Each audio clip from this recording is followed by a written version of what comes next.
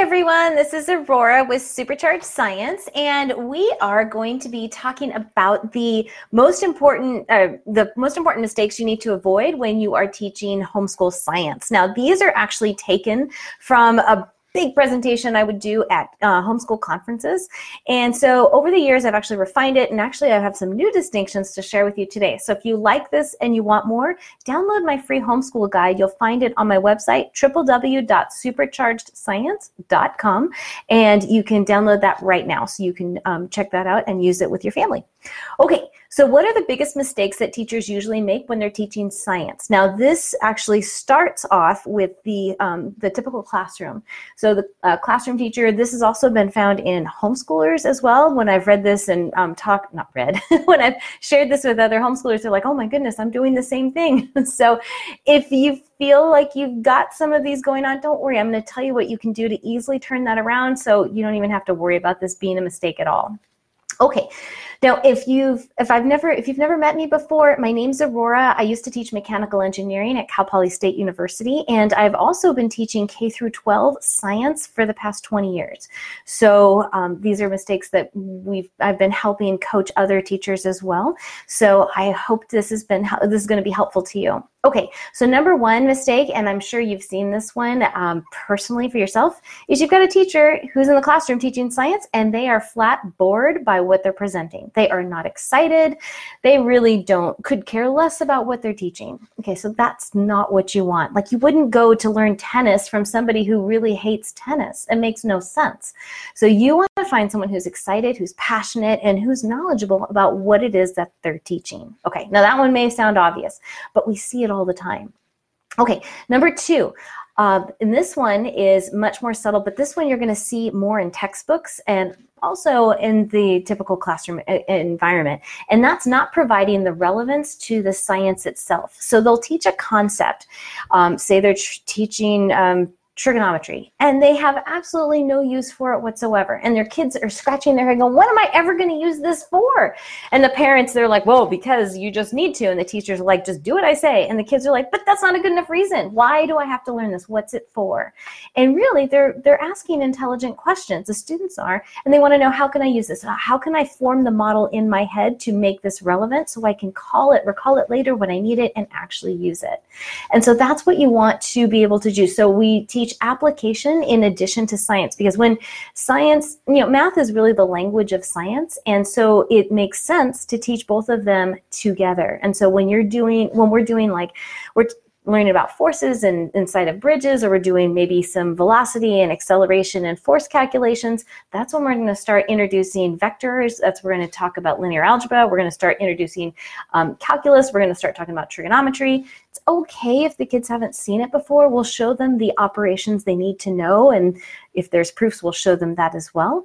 And then they can keep going because they know what it's for. It makes sense. They're like, oh, I get it. A rocket, when it's taking off, does it make sense that as it's going, as the rocket is, coming off the launch pad, as it goes higher and higher through the atmosphere, not only is the rocket losing weight, right, because it's burning its fuel, it's becoming lighter, it's going faster, and also the higher up against the atmosphere it's going, there's less atmosphere for it to interfere with, so it's actually got less resistance from the atmosphere on the rocket, so now it's going even faster. So we have a lot of acceleration curves we need to take a look at, and those are charts and diagrams that we need to be able to interpret.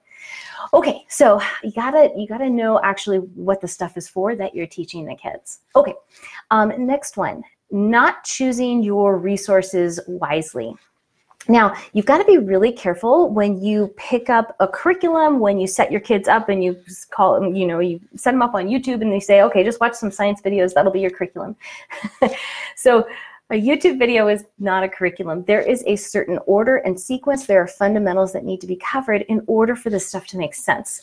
Chapters in a book, you just don't randomly flip through them and then just hope that you pass the test at the end. There's an order in the sequence that things need to progress through. And so by using your resource, you don't have to stick with one book, but doing it in a way that's strategic, and that's where a teacher comes in because they've been along this road before. They know that you actually have to teach physics and chemistry before you get to biology. This is one we see all the time in high school. They'll start with biology in 9th grade, but it makes no sense to the students. They can't tell you about about the chemical reactions that are going on within a cell. They have no idea about the physics of the atom itself because they haven't studied it. So they're doing science backwards and inside out. There's a certain logical sequence and progression. You know, if you look at, for example, college majors, there's a certain sequence you have to take courses along with, otherwise it doesn't make sense. You don't start with a senior project and then by the time they're seniors go back to like remedial stuff. So there's a certain order and sequence. You've got to know how to use your resources and when to plug them in and when it's applicable. Okay, next mistake. Oh, how are we doing, by the way? Is this making sense? Okay, now, by the way, my name's Aurora from Supercharged Science. We're covering some of the most common mistakes made when people teach science. If you like this and you want more, download my whole workbook. It's at www.superchargedscience.com/homeschool. Superchargedscience.com/homeschool. Download that. You put your email in, I will send it to you, and you can print that out and use it today. Okay, so next mistake is using the same materials for everyone. There is no one size fits all, you know, and a lot of times people will come to us at Supercharged Science and they'll say, I've got a 4th grader, I need 4th grade science. And my answer is, well, how much science has she already had? And they may say, well, she's had none. I say, okay, we can't give her 4th grade science until we're sure she's got some of her bases covered. Or you may have like an 8th grader and they want 8th grade science and they've already completed all the way, you know, they live and breathe science, they love it, they're totally gifted and their parents have been totally supportive and they're already beyond the high school stage. So 8th grade is not appropriate. So you can't use one size fits all. People like that because it's like a little box that they can fit into, and that makes them feel secure. But honestly, education is based on interest and ability. And just like anything else, just like if you were doing soccer, you wouldn't expect a 2nd grader and a 10th grader to have the same level, right? But the same token, 2 6th graders are not going to be at the same level if they haven't had the same experience, if they don't have the same talents and gifts in this area, if they haven't had the same training. Same thing is true with a curriculum, right? Okay, so you want to make sure that you meet the student where they're at. And this can be a little tricky. The easiest way out of this one is you got to take a step back and say, okay, what are my educational goals? What is most important at the end of the year, at the end of all of our homeschooling? What do I want to have accomplished? And you got to have that crystal clear. And as soon as you've got that, then you can take a step back and say, okay, what has to happen in order to achieve that outcome? What are the big blocks, the big chunks? You know, it's like, okay, my kid needs to learn how to read. Okay, we'll do that. Writing has to be in there too, right? You have to have a real appreciation. I want them to love learning. Okay, so we got to pick a curriculum that's fun. My kid really gets their aha moments and they really get it when they get their hands on it. I'm like, okay, so now we need hands-on experiments, hands-on experiences. So you may be doing history through museums instead of just reading about them in a book. Is this making sense? So you want to use the resources that are in tune and in alignment with where your student is. And if you've got more than one kid, you already know they're different, even though you did exactly the same thing. You've got 2 totally different kids. And some of them are going to feel easier to teach than others. And I'll give you a little secret. It's usually the one that is most similar to you in terms of values, in terms of needs, what makes them feel happy, what makes them feel fulfilled, very similar. The one that you're having a harder time with, we're not going to cover this much now, but the one you're having a harder time with usually has a different learning style, different communication style than you do. And that can be kind of a challenge. Okay, so if you want more about that, go to my Facebook page. Just go to Supercharged Science Facebook and look in my video library. We did like a whole 45 minutes just on all those distinctions and how to help if you're feeling friction between that. Okay. Let's see. Next mistake. It's not challenging. It's not rigorous. The kids are bored because it's easy or it's just not stimulating to their brain. So I'm actually totally amazed when this happened to me the first time. I think I was 21 years old and I was young. I graduated. I went to high school and college at the same time and I worked at NASA and I was this brainiac. I didn't have a lot of experience, but I sure knew a whole lot. So ever know those people? That was me. So when I was 21, I was put into a university and just told to teach, and I had no teaching experience whatsoever. Well, I had some, but not a whole lot. Not what I really needed, and this kind of was where it happened. So I was 21. I showed up, and I was teaching a rocketry class, and I was amazed by how bored the students were. Now, these were university classes. in a really top mechanical engineering program, and they were bored. And I'm like, how can you be bored? We're learning about rockets, we're doing jet engines, we're learning about all kinds of different stuff, right? It's because not today, but sometime in the past, they had already linked up that science is boring. Makes you wonder why they picked it for a major. So there wasn't enough challenge. There wasn't enough, oh, wow, what just happened there? So providing them with experiences that are rich, something that they can really grab onto and be able to turn it into something and really make it their own. For example, at Supercharged Science, one of the things we do, actually, I believe really well, is we have a lot of open-ended projects. So we'll teach the kids the basics, and then we'll say, hey, now go see if you can make it go faster. Can you make it bigger? Can you make it fly 3 times as high? Can you make the rocket go over the roof instead of just, 10 feet tall? So there's a lot of room for innovation and creativity to come in, and that's a skill that needs to be taught, and that's very challenging in itself. So you need to provide a curriculum that is meeting your kids where they're at, and also it's challenging enough. You don't want them too challenged because then they shut down completely. I can't get this, forget it. I'm just not smart enough, or this just isn't my thing, or whatever story they come up with. You want them to feel successful, but also challenged at the same time. Okay, let's see. How are we doing? You guys finding this useful? Okay, so I've got 5 more. You guys ready? Okay, giving too much information. Have you ever taken a biology class or sometimes a chemistry class and you're like, at the end, you're like, whoa, I'm not even sure that was in English.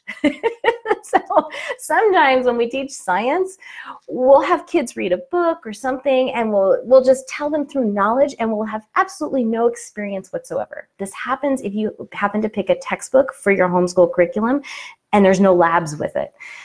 So science is actually not about what you know. It's about how you handle what you don't know. It's about designing, it's about having questions, being curious, designing experiments to answer those questions that you have and figuring out the answers, interpreting your results. That's what science is, and that's how it's different than, for example, math lessons. It's different than reading and different than history lessons, because science is a process. It's not a laundry list to get done. Like, whoo, we did projects number 1 through 9, I'm done for the year. Science is actually a skill that you teach your kids that is composed of many different areas. And so in order to do that, we use science experiments that will hone their observational skills. It will teach them discernment. It'll teach them how to critically think. Like, stuff happens in science and they're like, whoa, that is totally not what I expected from my science experiment. And then you just got to get in there and say, okay, well, what did you expect and what's different? What do you notice? What happened? So that's part of what we need to teach kids, and not just, download all this information, because honestly, a lot of that stuff, especially in biology, you can just look up in a reference book when you need it. And so knowing what you need to know and what you can look up is really important. And that's again, part of that discernment process. Because any great scientist is going to know how to research, right? Okay. All right, next one. Not letting kids make mistakes. Okay. So this is one that I can just best illustrate with just a quick imagination sort of a thing here. Okay, so imagine that, if you would, how do I want to put this? Okay, let me try it this way. Do you learn more when you make mistakes or when you get stuff done? Right, like when you succeed in something. Imagine snow skiing. Do you learn more when you mess up or when you're just slide down the mountain? Not do you feel better, but do you learn more? Yeah, you learn by messing up, right? I mean, I'm here today because of not because of all the great things I've done, but because all the mess ups I've had, all the lessons that I've learned. So how do you feel when someone tells you what to do? Yeah, not very good, right? Now, a lot of us are like, hey, you're going to tell me to do this, I'm going to go do that. Or I'm going to do it just to spite. Okay, so anyway, the idea is that we need to allow the kids wiggle room to make mistakes. Now, we're using common sense here. Obviously, playing kickball on the freeway is not what we're talking about. You absolutely need to step in there. But a lot of parents who are well-meaning usually will come in when their kid is, or they see their kids are either heading for a mistake or have already made a mistake. And the message they give their kids when they come in, they're like, let me just do it for you, or let me just handle this. They're giving that kid a message that says, hey, you're not smart enough to do it, or you cannot do this without me. That's the message that you're sending to your kids, and that is not what you want. You don't want your 11th grader coming to you for help with homework where they clearly could be handling it themselves. So you need to train them, especially early on, that mistakes are good. Scientists love it when they make mistakes because that means they're like, yes, I get to learn something. There is something I don't know. What don't I see? This is so exciting. Maybe I'll learn something new.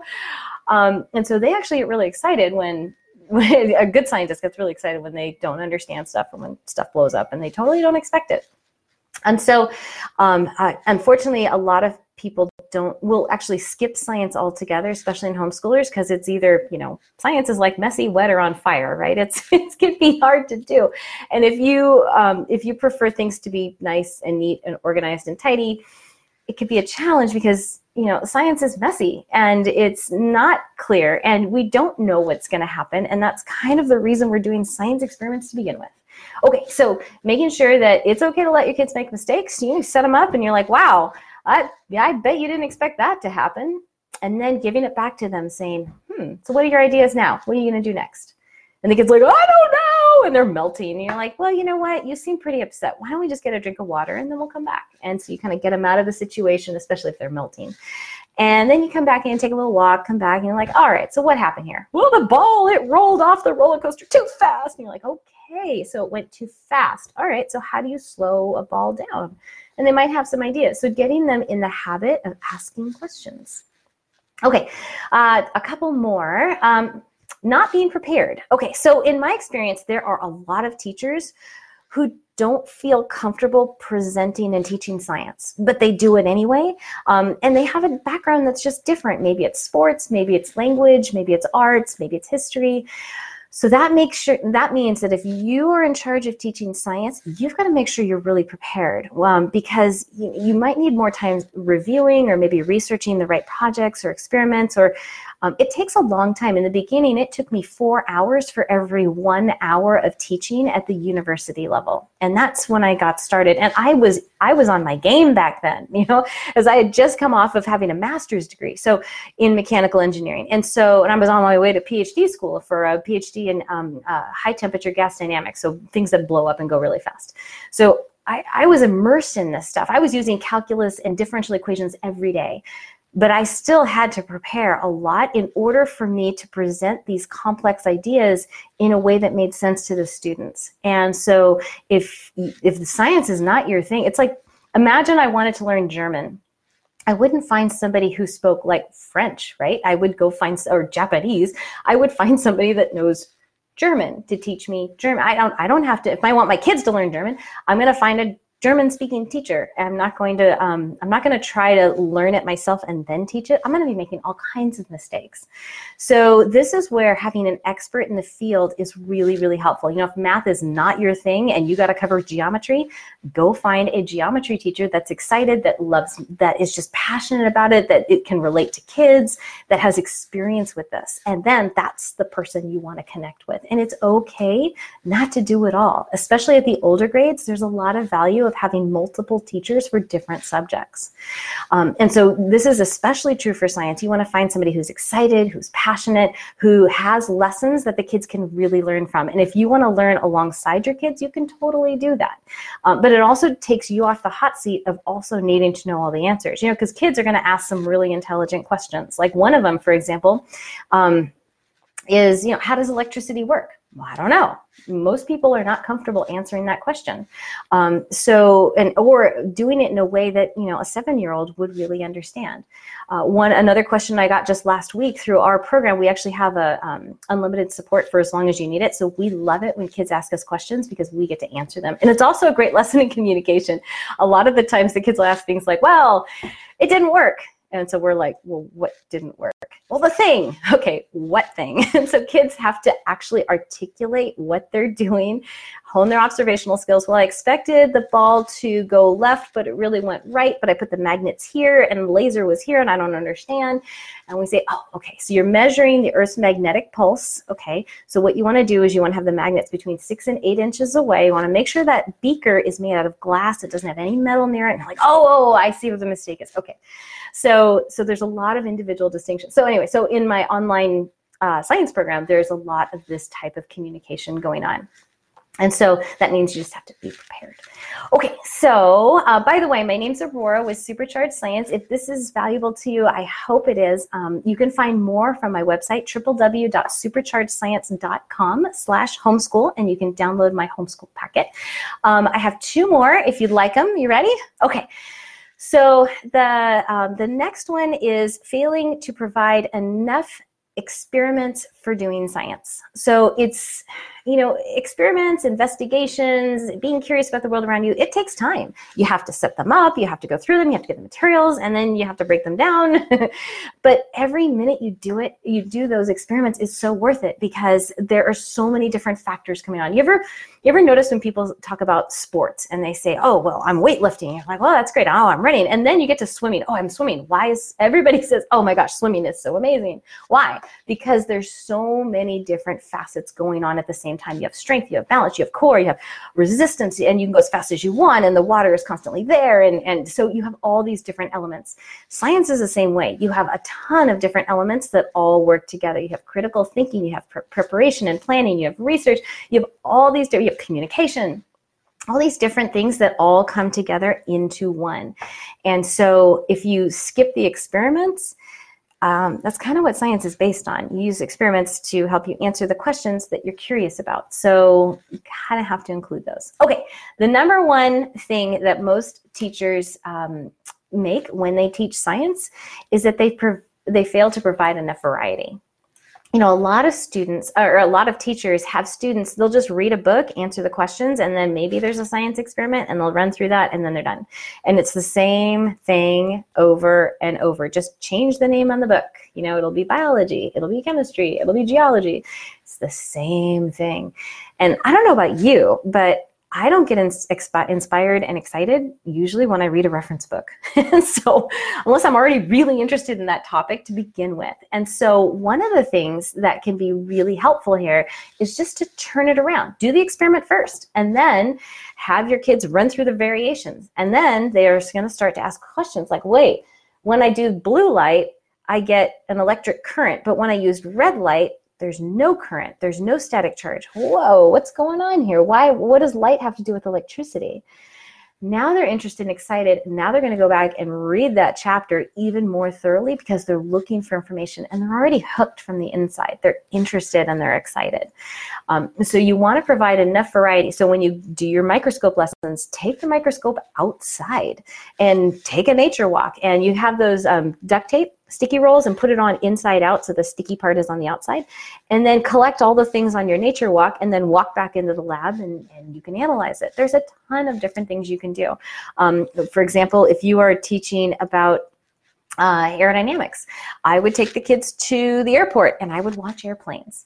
So there's a lot of interesting variety that you can do. And the beauty about homeschooling is it's all open to you. If you're studying marine biology, you can go to an aquarium, you can go to the beach, you can study tide pools, you can do a million different things. And so depending on what you are studying, there's so many resources available and so many rich experiences you can provide with your kids. So students need to be engaged just like any other subject. So if you've ever taught somebody something they really don't want to learn about, it's really, really hard, right? Like that pushing a freight train up a hill, and it's really hard. If you want to get your kids interested and excited about science from the inside out, where they are so engaged, they hop out of bed and they race right over to their science curriculum, and they could do that all day. They pass what we call the time flies test. They could just do it and it time flies, and they have no concept that, they've been doing it for 6 hours. They turn around and at the dinner table, they are just nonstop teaching you like real stuff you had no idea about. If you want that kind of experience with your kids, I encourage you to try my science learning program. It's actually a full K through 12 program, and it's student-led. Your kids go through it on their own. You can go through it alongside them if you want, but you don't have to. It uses everyday materials or materials that are really easy to get, and those materials you can use over and over and over and over. And my online science program actually includes a full 30-day trial period. So you try it. If you like it, you stick with it. If you don't like it, send us a request and we'll give you a full refund within the first 30 days. There's nothing to send back. It's just my way of saying, hey, just try it, see if it works. If you'd like it, we'd love for you to be part of our science family. It includes unlimited support from me and my team of scientists, and we cover all the subjects. We cover marine biology, we cover biology. We have marine biology, but it's a different type of program. And then we also cover chemistry and physics and geology and earth science and life science, and you name it, it's in there. Mechanics, motion, sound, you name it. How to build robots, astronomy. Kids are going to be making their own, and the program is completely based on experiments. So kids are going to be making their own wind tunnels out of your hairdryer and out of your Tupperware. Sorry. They're going to be making their own telescopes and microscopes, and they're going to be making their own scientific equipment. They're going to learn how to keep their own science journal, and I also have on their careers in science. So you've got this kid who's crazy wild about science. What do you do after all this work in the homeschool world, right? There's actually a whole series of classes that are in there that you can actually expose your kids to different careers to see which one they're like, wow, that's the one right there. Everything from astronomy to biology to chemistry, chemical engineering, aviation, you name it's in there. So if you want to give your kids this kind of an experience and really see if it's really in alignment with the way your student learns and also with your family, then I encourage you to try it. It's actually at www.superchargedscience.com/easy. Like, wow, that was really easy. My kid's learning more science than I know, and I didn't have to teach it myself. That kind of easy. So just go to www.superchargedscience.com/easy. I hope these tips have been helpful. These are ones that I've gathered for the past 2 decades of teaching.